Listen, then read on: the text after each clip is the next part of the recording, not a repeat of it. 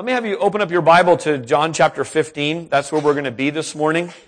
I want to spend a little bit of time just discussing growing up. And I want to talk to the kids in the room first, and then we'll talk to the adults. But what are some great things about being a kid?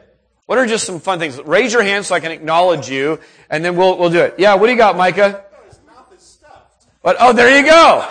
Stuff in your mouth in church. That's a pretty great thing. What else? What's fun about being a kid? Come on, we got a lot of kids in here. What do you got? This is, what is it?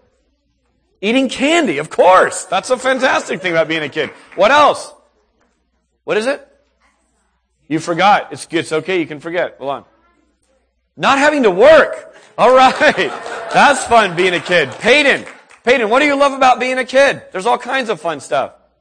Any other kids? Come on, we got a bunch of shy kids in here this morning. Yeah, what do you got, Noah? Video games, of course. Video games are super fun. All right. Let me ask you this, kids. What do you think is going to be fun about being a grown-up? What's fun about being a grown-up? Yeah. Eating more candy than the kids. All right. I like that. Kate, what do you got? Buying candy. We got a theme going here. Noah. What? Beards? Who's your dad? It's the guy with the coolest beard in the room. All right. Beards are cool. You can't do that as a kid. Yeah. You get to stay up later. That is fun. Yeah. All right. Let's shift the focus. All right. Let's shift the focus to the adults for a second. What do you miss about being a kid? What was fun about being a kid that you just kind of missed? Sleeping in. Yes. Lucas. Naps. Absolutely. We got a tired bunch. Huh? Chad. Playing outside. So fun. Yeah, Patty. No responsibility. Yeah. What? McDonald's. Yeah. McDonald's with less immediate consequences, maybe? Okay.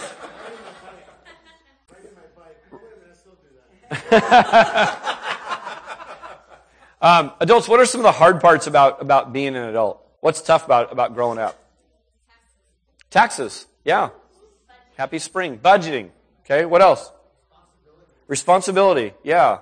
Kat. Aches and pains. Yeah. We got a twofer. That was mentioned first hour too. Yeah. Raising kids. Yeah, that's right. Phil. Regret. Yeah, that's right. Brandon. No one to pass the buck to, right? The buck stops here. Needing to make the decisions. Yeah. Choosing things. Slow metabolism. So here's a powerful thought. Growing up is God's idea. God dreamt that up, right? If you think about it, God's a creative God. He could have done things any way that he wanted to. And so he could have had people recreate other people who were fully developed, right? To come out and just be full grown. And that would be kind of bizarre, right? Like as soon as you pop your kid out, you're like, hey, let's go get a sandwich, right? Because, their brains are fully developed. They can walk. If they were already adults, you could just toss them the keys and be like, hey, we need milk for dinner tonight. Like, could you get help in the family? That's how it could have been. God could have done it any way that he wanted, right? There's some positives to that. Like, boys wouldn't have had that awkward place of like trying to impress the girl and their voice cracks in middle school, right? That's gone, right? Because you just came out with your voice already developed and dropped. You never outgrow your clothes that way, right? You don't stumble and fall as you try to learn to walk, right? But instead, God chose to we watch this process around here a lot. By the way, welcome kids. First Sunday of the month, we have a tradition around here of just keeping our kiddos in service the whole time. We love that Sunday. It's fun. It's fun to visually see from my vantage point just all the different levels of growth and stages of growing up that people are experiencing right here in this room. So the positives are, we get to see this little helpless bundle come out, right? And we get to celebrate, I think he just tried to say a word. We get to celebrate that first walk, that first step, right? And it just becomes this great thing. Growing up provides opportunity to be able to look back at your second grade picture once you're a graduating senior and go, man, look at the growth, look at the change, look at how much time has transpired. So this is all God's doing. God designed this. He built this into human beings kind of physically growing, but also in all these other ways, socially, emotionally, and spiritually. We have a saying around here that kind of captures some of this. It says this. We like to say this a lot. As you are, but don't stay that way. Come as you are has this sort of acceptance component. This statement, we love saying this around here because it says two really important things about Neighborhood Bible Church. One is the acceptance piece. Come as you are says this: don't wait until you get your junk together to come to church. Don't wait and run to God once you finally kick that besetting sin that's been hammering you your whole life. You know why? You'd never come to church. You'd never come to God. You'd never open your Bible, right? And so come as you are is just this acceptance piece that says, man, we expect you to come broken. We expect you to come needy. This is what Jesus did. The come as you are piece, though, really indicates growth. If you stick around here for very long, you will be encouraged. You will be brought into some things. Dare I say, you will be preached at to grow, right? You will be preached at to change and move. Here's the reason. Jesus accepts us right where we are, but He loves us way too much to just leave us in that spot. He's going to take us by the hand and He's going to lead us somewhere. This is the way it is with followers of Jesus. They're on the move because Jesus is on the move. And to follow Jesus, you're not stagnant. You're not just staying put. That means relationally and emotionally and spiritually and even just physically, God leads and directs us to these different places because Jesus is on the move. Growing up is really hard to do. And I wanted to start kind of before we get to growth. I wanted to think about a couple things that sort of stunt our growth. Okay, so if you're taking notes, you can jot this down. One of them is hiding. So when you think about Adam and Eve, to say that their growth was stunted in the Garden of Eden is to say a big giant understatement, right? What happened is they went into hiding. And when you look at why did Adam and Eve go into hiding, three things happened. One is they did something wrong. Secondly, they knew that it was wrong. And thirdly, they felt ashamed for it. They did something wrong. They knew it. It was clear. And they felt ashamed. And so what did they do? They went and got fitted for some fig leaves, right? People today are still making fig leaves that are just about as effective as the fig leaves of Adam and Eve, right? The fig leaves of Adam and Eve must have looked a little bit like a kid playing hide and go seek saying, you can't see me, right? Because to a little kid, if they can hide behind a tree, and as long as they can't see you, they're pretty convinced you can't see them. So we think we've gotten more sophisticated, but I wonder if to our loving Heavenly Father, that's sort of how our fig leaves must look, right? Not very effective at hiding these areas that we just really don't want to deal with. Without relationships, there's no growth. There's really only hiding that goes on. And people want to sort of short circuit sort of the regret that Phil spoke to. You live enough life, you start to go, wow, I really would have done things different. I wish that day I could have back. And those kinds of things. Relationship fosters growth, not always, but it's key to growth. You think about true love, and true love includes both knowledge and acceptance. So think about it this way. Some people think they are loved, but the reality is it's just because they aren't known very well. So musicians get this. I have a track it's a live track, and he's up there and he's about ready to play a song, and someone from the crowd shouts, "We love you!" And he immediately goes, "But you don't really know me." That kind of captures it, right? We kind of throw that term around, and so sometimes we think we love someone, but it's because we don't really know them. Other people we know really well, and therefore we don't love them, right? We know them, we're like, yeah, I pretty much don't accept you. I don't love you because I know you super well. Here's where the hiding piece comes in, okay? The hiding piece comes in when we're utterly convinced that if people only knew my struggle with depression, if people only knew my past, if people only knew about that besetting sin that keeps hammering me, if people only knew about my short fuse, if people only knew about XYZ, they would not accept me. They would not love me. So what happens is we go into hiding. We make fig leaves, we make masks, and so we kind of allow ourselves to be known to a certain point for fear of, if we're known anymore, that acceptance spigot would turn off. We would no longer be loved, we'd no longer be accepted. This is what is so utterly profound about God's love. Who knows you better than God? Isn't it true that every thought that you ever have, every motive that you have is laid bare? It's just brought right into the light before God. God knows us intimately. Those things you would never dare dream say in public, but you think them, God knows them. God knows every single thing about us. And yet in Christ Jesus, we're accepted. We're loved by God. This is why people 2,000 years later are still writing brand new songs about the amazing love of God. This is why Christians tear up and just get emotional over this, saying, wow, I'm fully known, and yet I'm fully accepted. If you remove yourself from being known, you remove yourself from really being loved, from really being accepted. So this is potentially, very unscientific, Dave's opinion, this is potentially the biggest thing that stunts growth in people. That they know that to move forward in this, to really get healthy with this, they're going to have to take a detour and kind of deal with some of these regrets, deal with some of these relational things, deal with some of this stuff that scares them to death. And they've spent a lifetime building up the walls and the masks and sort of the fig leaves, and they know it's not real, but they're pretty comfortable with that. And they can't fathom what it would look like to move forward in that. So hiding hurts our growth, but so does going in the wrong direction. Going in the wrong direction stunts our growth, okay? Some of you are Gary Larson fans, Far Side. And what happens is this. Many people say that you grow up by feeling better about yourself. By minimizing and saying, you're not really that bad. Stop being so down on yourself. Believe in yourself, right? You grow up by trying harder. You grow up by being more disciplined. You grow up by minimizing the hard things that have gone on to you. Here's what the Bible indicates. That you are worse off if you are leaning on yourself, self-reliance, self-confidence, that you're actually running in the wrong direction. And those who would cheer you on to keep working on yourself and do a little bit better and all of that, they are not helping you get to the end of yourself. And until we get to the end of ourselves, Jesus said you must be born again. Right? He says you must become like this little child. Until you get to the end of yourself, you're actually going in the wrong direction, according to what God tells us. Jesus, as he interacted with people, does something really interesting. To proud people who are self-confident and self-reliant on their own abilities and capacities, you know what he gave to them? He gave them the strict rules of perfection. We call it the law.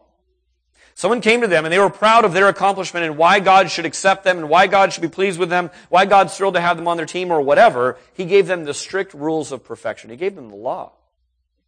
And yet to people who came full of humility and need and expressing the fact that they are at the end of themselves, what did he give to them?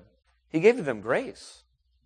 He gave invitation. He gave forgiveness.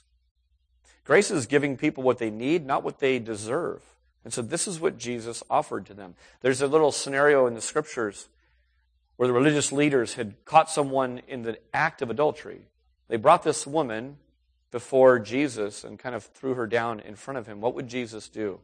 What did he do to the people who brought these kind of spiritual bullies who brought this woman to Jesus, trying to trap him? What did he do? He gave them the strict rules of perfection, right? All right, whoever's kept the law perfectly, you go ahead and throw the first stone. What did the people do who brought the woman to Jesus? What did they do? They left. They slowly started to trickle out. Jesus gives law to the proud. Now, he addresses this woman. What does he say to her? What would you say to her? How do you hold in tension, right? The justice, the righteousness that God requires, and yet this thing. Jesus extends what she needs, not what she deserves. Daughter, your sins are forgiven. Then what does he say? Go and sin no more. Do you hear it? Come as you are, but don't stay that way. Don't keep walking in this path that you're doing. It's so gracious of Jesus. It's so powerful to see law to the proud and grace to the humble over and over and over. It's so moving to see, come as you are. Get in here. This is the place you belong. You feel guilty in church? Yeah, you probably feel guilty outside of church too. If that's all you're hearing, you're missing it. Come as you are, but don't stay that way. We're in this series called Church is God's Idea. We're about to wrap it up. If you're kind of new with us, here's what the series is about. The series is recognizing that as we move through time, it's very easy for churches to just gather dust. We kind of gather the traditions of men and women. We kind of bring our own hang-ups to the picture. We start running policies like work really well in our company or for our, club that we lead. And what we need to do periodically is we just need to say, God, we have a special invitation for you to come and clean house. Would you just blow through here and return us to the things that are super important to us? If you read the scriptures, I'm convinced you'll come to the same conclusion, and that is this. If you want to be a biblically minded church that is concerned with the things God is concerned about, you will concern yourself with growth. You will be utterly concerned with growth. One of the sort of Christianese words that's used is discipleship, right? The idea that when Jesus beckons us to follow, He doesn't beckon us to a one-time decision and then He's done with us. He beckons us to follow. That requires a pretty significant get up and follow, and then it leads to a 1,000 more decisions to keep following wherever He leads. We have these light bulbs that are hanging around. These light bulbs kind of signify the idea that there are different sized churches and different shaped churches. And this is by God's design too. God thought up the church. And so there are some mega churches out there that shine really bright, and they have all kinds of great programs, and they have multi-staff, and they're phenomenal churches. Really amazing pictures of the family of God. And then there's some really tiny little churches that are even smaller than this light bulb right here, and they kind of fit in these little dark places, and God's using those churches in some really, really profound ways as well. And we ought not worry about comparing and looking at that. We actually ought to celebrate sort of the variety of how God set up the church and designed the church. Some of you are really astute in here, and you'll notice that Neighborhood Bible Church, these bulbs have gotten brighter. They're as bright as they've been since we started this series. We started the series with these bulbs kind of pretty faded, intentionally kind of muted. And the idea is this: God, would you grow us? Would you get us brighter as a church? Would you remove and strip away sort of the junk that gets on the glass of our lives so that you can shine through? It's a call to remember, it's not about us.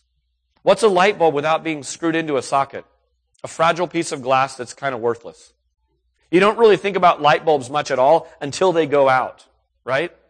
How cool would this church be if people they didn't really care about Neighborhood Bible Church logo or any of that, but the second this church were to go away, they would just have this sense, something's missing from our neighborhood, right? We don't do this for our own glory. We don't do this to show us off, but to show off the light that's shining through us. So because of that, we care about growth. John chapter 15 is where we're at this morning. And John chapter 15 shows God as a farmer, and a farmer has one objective. The reason a farmer works hard, the reason a farmer thinks and strategizes is for a big harvest. That's why farmers farm. And there's a second character in sort of John 15, and that's Jesus. Jesus says explicitly, He's the true vine. So we have the true vine, and we have God as the farmer. Look at John 15:1. What I want to show you is something that a pastor named Tom Mercer taught. Actually, Ben was there as well at a pastor's conference several years ago, and it's just really stayed with me. It's so simple. And I think Jesus puts his stamp of approval on just saying, the Christian life is not rocket science. You don't need a degree for this. It's sitting right there in your Bibles. It's sitting right there on your phone or your tablet right now. Here it is, John chapter 15. Follow along with me. Verse 1, I am the true vine, and my Father is the gardener. He cuts off every branch in me that bears no fruit, while every branch that does bear fruit, He prunes so that it will be even more fruitful. For you are already clean because of the word I have spoken to you. Remain in me, and I will remain in you. No branch can bear fruit by itself. It must remain in the vine. Neither can you bear fruit unless you remain in me. I am the vine, you are the branches. If a man remains in me, and I in him, he will bear much fruit. Apart from me, you can do nothing. If anyone does not remain in me, he is like a branch that is thrown away and withers. Such branches are picked up and thrown into the fire and burned. If you remain in me, and my words remain in you, ask whatever you wish, and it will be given you. This is to my Father's glory, that you bear much fruit, showing yourselves to be my disciples. As the Father has loved me, so have I loved you. Now, remain in my love. 9 times in this passage, the word remain is put right in front of us. 7 times in this passage, the idea of bearing fruit is put in front of us. Jesus doesn't have a memory problem. He's not repeating himself. He's doing this because he loves us. This is what loving parents do, right? They say, this is really important, so let me tell it to you. In case you missed it, let me tell it sort of a different way. Now let me come at it this way, and just before you leave, let me reiterate, here's what I want to tell you. Remain in me, bear much fruit. On the back side of your paper is a little gray box. That gray box is for you to draw some things in it. If you've already written it, that's okay. You can make it work. Here's what I want you to do. I want you to draw 2 lines, okay? One going up and one going down with an arrow, all right? And along the one going up, I want you to write personal growth. That line going up represents personal growth. Remain in me. If you don't remain in me, it's bad news, so remain in me. Okay? That's personal growth. Remain in Jesus, the true vine. Along the bottom, I want you to write personal mission. Personal mission is bear much fruit.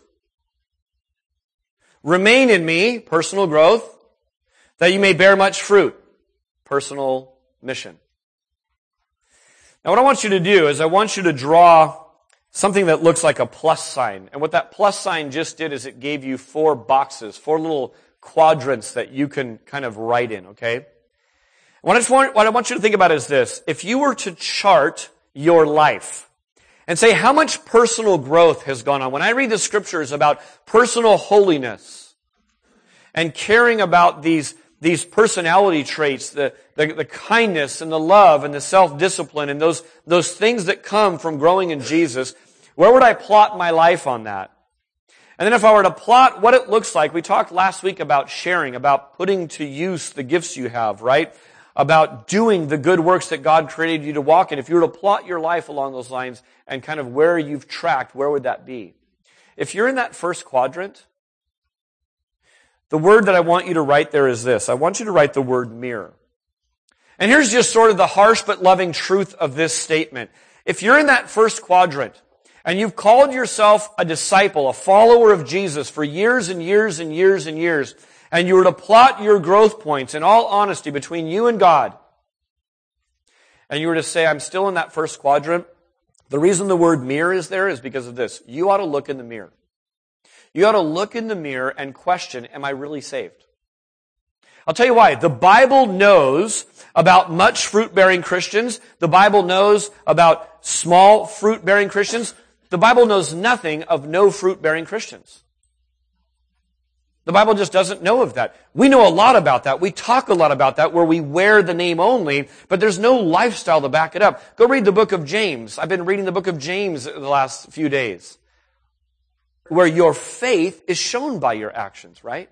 So if that first quadrant is you, it's to look in the mirror. Now, what if you are high on personal growth, but there's absolutely no mission? The word you should write there is moralist. A moralist is always learning more. They're always discussing more. They're always tweaking their discipline schedule. Frankly, they tend to look at other people's discipline schedule and make sure they're winning, right? I'm utterly convinced I'm more disciplined than most of these people, but let me go back and double check. Yep, I for sure am. If you're in that first quadrant, what it means is this. You utterly concern yourself with the things of God. You talk about it a lot. You discipline yourself a lot. You might read a lot. You might attend 9 Bible studies in 7 days, right? But if there is no growth along personal mission, if there's no fruit bearing from that, what you would be called is a moralist. The moralists in the scripture are the Pharisees, the Sadducees. These are the people that Jesus tended to come down on really harshly. There was a lot of pomp and circumstance. There was a lot of ritual. People get confused, by the way, that this is discipleship. That guy must be a disciple. Why? Because he goes to a lot of conferences. He's been to a ton of Bible studies. He's got notebooks and giant libraries of books he's read. He must be a true disciple. A lot of times we measure it by those things. How about along the bottom quadrant? The bottom quadrant is high on mission and getting things done for God, but there's not much remaining going on. There's not an abiding love. There's not a deep concern about their own personal holiness. They don't really care to check in and hear from God because that's not a regular part of the thing. They have too many things to do in God's name. A moralist is called a moralist. I mean, a manipulative is the word because it's a little bit like someone who drives a Chevy but is selling Fords at the lot, right? They don't even use the product they're talking about. They might be out winning converts for Jesus, even though they don't really care much about Jesus or live for Him or talk to Him and be in relationship with Him much. They might do tons of good things. They would be at this church wanting to get out and do things. They wouldn't have time for Bible study and prayer. They wouldn't have time for church meetings where we would stir our souls to care about the sin in our life and repent of it.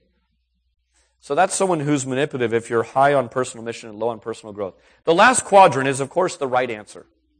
This is the balance of personal growth and personal mission. And the word is maturing. To be a maturing believer is to be one who, as you learn things, you're putting it into practice. As you go put things into practice, it drives you back to an abiding love with Jesus. And those things don't ever stop. Here's another saying that we really like to say around here. We don't have any mature Christians at Neighborhood Bible Church, only maturing Christians. Here's why. Mature Christians versus non-mature Christians create sort of an us-them mentality in a church. That's really destructive. That's counter to this new one man that God is building in the church. It also creates sort of an elitist class of people amongst the church. Well, they're the mature ones. Is that for the mature believers or for the novices? Right? But there's something even more despicable that the word mature actually indicates, and that is this.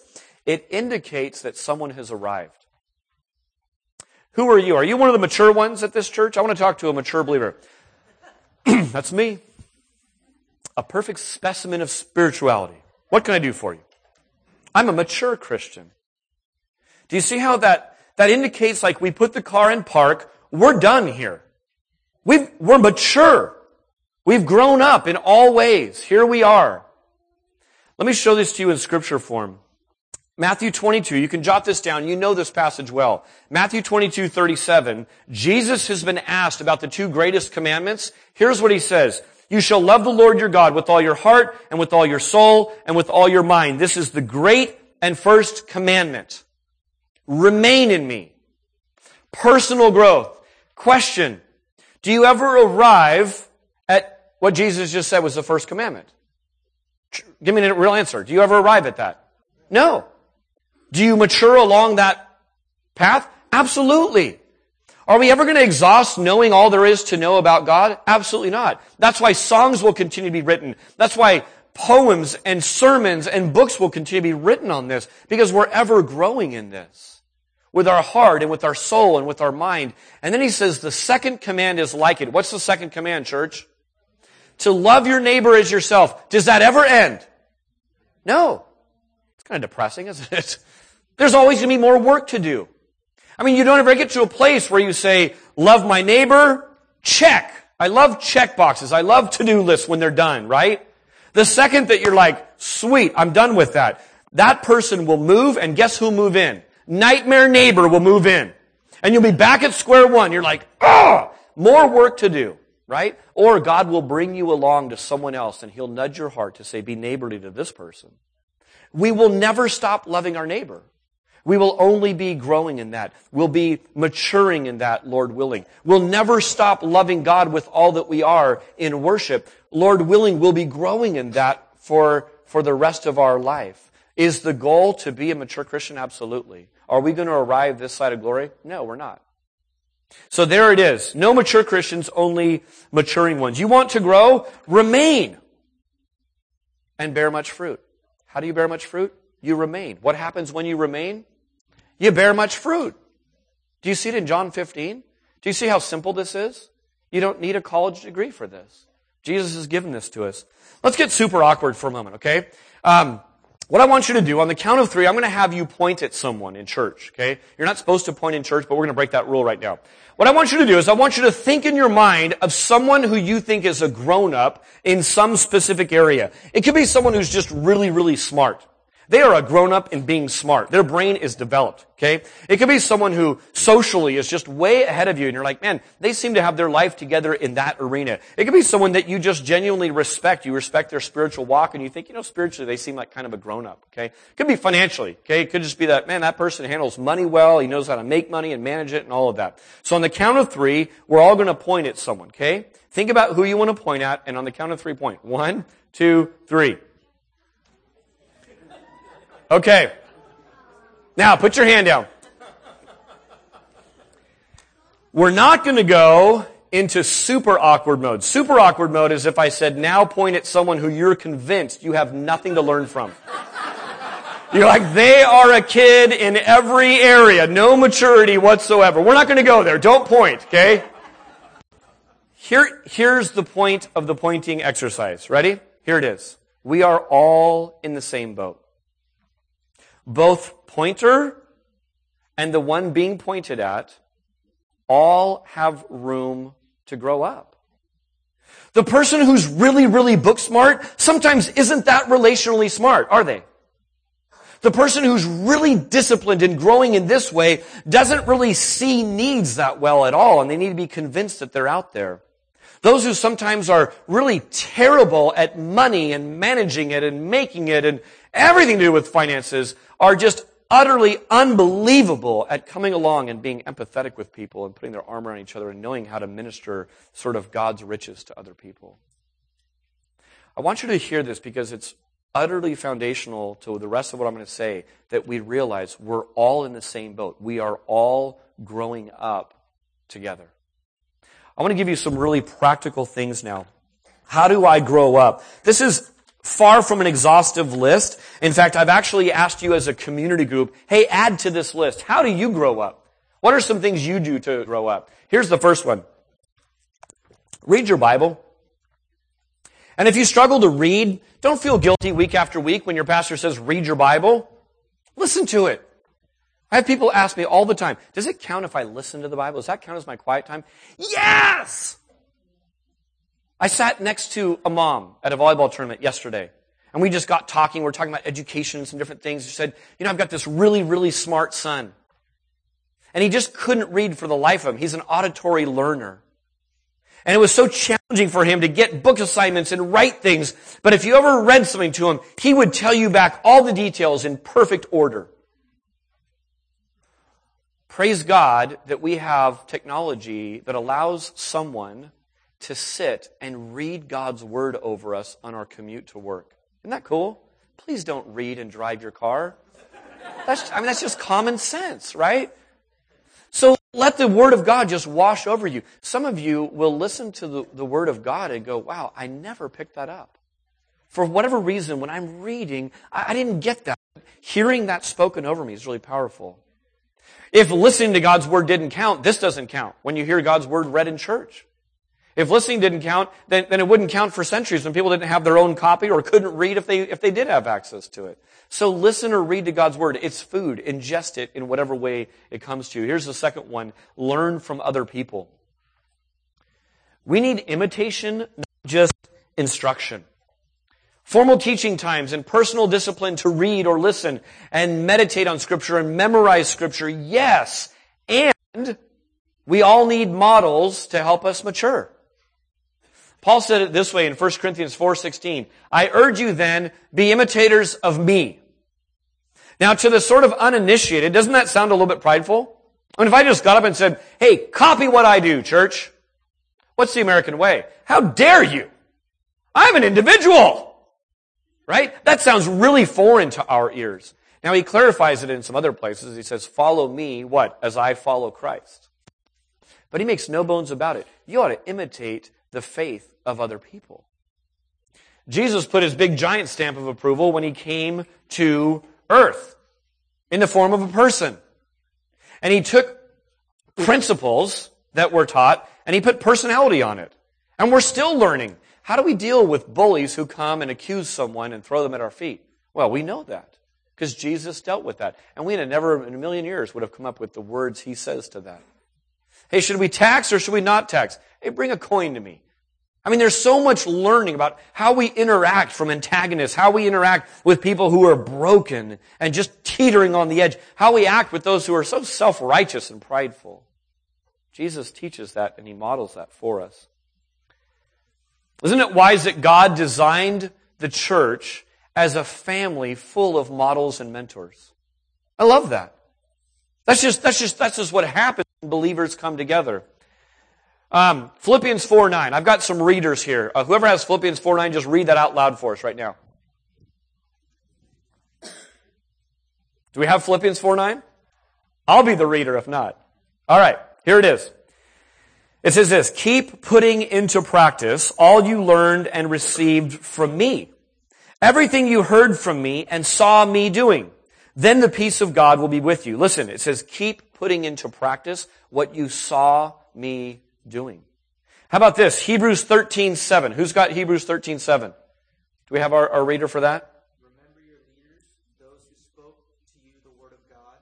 Consider the outcome of their way of life and imitate their faith. Okay. Remember your leaders. Consider the outcome of their way of life. Love the Lord your God with all your heart, soul, mind, and strength. He gave you logic and reason. Is what this person says I'm supposed to do, are they doing it? When they say treat people in this way, are they treating me that way? Consider the outcome of their life and imitate their faith. One more, Philippians 3:17. Who's got it? Brothers, join in imitating me.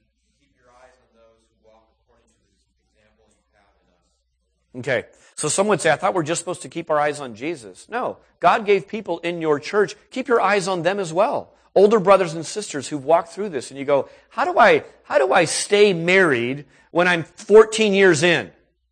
I'm only at month 8. How do I do that? Man, you invite someone who's been married for 14 years over to your house and you feed them. And then you just engage with them and start picking their brain and go, man, I need to be around you. I need to see this lived out. My parents split when I was young. I need to see this fleshed out. Would you just be a friend to me? Here's another one. Teach others. You don't only learn from others, you teach others. Now, some people are like green thumbs. They just cause growth in other people. This is Paul, right? Paul was a green thumb. Wherever he went, he was planting a church and it just exploded. Then he'd loop back around and he was a green thumb. He caused growth. Listen to Colossians 1:28. Paul talking. He says, him we proclaim, warning everyone and teaching everyone with all wisdom, that we may present everyone mature in Christ. You hear his goal? I want maturity. For this I toil, struggling with all his energy that is powerfully at work within me. Now here's the rub. I think some of us are like, I'm not a green thumb. I'm not a Paul. I'm not a discipler. I'm not a mentor. What on earth do I have to teach anyone? I'm a mess. Let me read some passages that show the average Christian, not just the full-time vocational pastor, not the missionary who spent his life living with iguanas somewhere, not just the coach, right? Not the green thumbs that we would identify. These are regular, average, everyday Christians. Listen to what it says. 1 Thessalonians 5:11, encourage one another and build one another up just as you are doing. Regular Christian. That's for you. Ephesians 4:15 says, rather speaking the truth in love. Listen to this. We are to grow up in every way. There it is, that concern for growth. And it goes on to say, when each part is working properly, makes the body grow so that it builds itself up in love. We looked at this a couple weeks ago, that as you grow, your personal growth actually stirs and causes growth in other people, in other parts of the body. Your specific gifting and way you were made, sometimes as you start to express that actually draws out other people who kind of fit together with that. We had someone this last week at men's group, start off men's group. It's 7:01. Here's what he said. He said, I have a problem. I said, welcome to group. I mean, just one, you're doing pretty good. And what that led to is this long conversation of just saying, here's my issue. And the guy was very vulnerable. He just laid it out. People think about this. Wives think about this. Men don't even ask for directions. Here's a guy at the start of group 7:01 saying, I have a problem. Let me make something really clear about Neighborhood Bible Church. We have one kind of group. We have groups for people with problems. We don't have the regular group and then those for the really screwed up people. We have community groups, and community groups are filled with people with problems who are really serious about growth, who care about discipleship, who need mentors, who need to speak into other people's lives. That's the kind of groups we have at Neighborhood Bible Church. That's all a community group is. I'm committed to the growth, mine and others and the churches. So let's get meeting together. By the way, openness breeds openness. It was another amazing Thursday night. Why? Because one brother chose to say, hey, here's some of my junk. I need help. All right. Let me close with this. Here's some quick ways you can specifically teach other people. Because I think we get stuck there too. What do I have to teach other people, right? Here's a few things. Jot down 1 Corinthians 5:11. I already read it. Encourage one another. Encouragement is a way to teach other people. Here's a second one. Colossians 3:16 says, let the word of Christ dwell in you richly, teaching and admonishing one another in all wisdom. So we already have the teaching component down. We're told to teach each other. Why? Because we have the word of God dwelling richly in us. Do you think a preacher ever has nothing to preach about? I mean, if you read your Bible, no. The preacher always has the challenge of, God, what do you want me to whittle it down to this week? I will never run out of stuff to talk about. If you read your Bible every day, test me in this. If you read your Bible every single day with an eye to learn from God for your own self, God will bring people into your life and you will never have shortage of how to teach and instruct them. Admonish carries with it the idea of steering, of spurring, of counseling them, of being directive in their life. Here's a third way. Go second. You know how you can teach other people? Just go second. You want to teach them about what it looks like to live the Christian life and be like Jesus and be a servant? Go second. Now, we're about to have a welcome lunch. If we do this eternally, we'll just never eat lunch. So at some point, someone has to receive and say, thank you, I will go, right? But you're like, oh, the pastor's right there. He said go second. Someone's got to go first, right? But there's this sense of just being able to express that. Listen to this. You don't need to study the Greek on this. Just listen. 1 Corinthians 10:24. Nobody should seek his own good, but the good of others. Nobody should seek his own good, but the good of others. We don't need a Bible degree for that. That's called going second. Here's the last one. Hebrews 3:13 says, you must warn each other every day while it is still called today, so that none of you will be deceived by sin and hardened against God. If the only warning you ever get is one time a week at church, and let's say you don't have perfect attendance, so you come, 45 times this year to church. If that's the only warning you get from someone outside of yourself, I would say that you're in danger. The scriptures tell us warn each other. Warn each other every day. Why do you warn each other every day? Because sin's hardening effect happens every day, right? It doesn't happen once a week. It doesn't happen at Christmas and Easter. Man, we need this over and over and over for one another. So warning is a really loving thing. I want the band to come on up.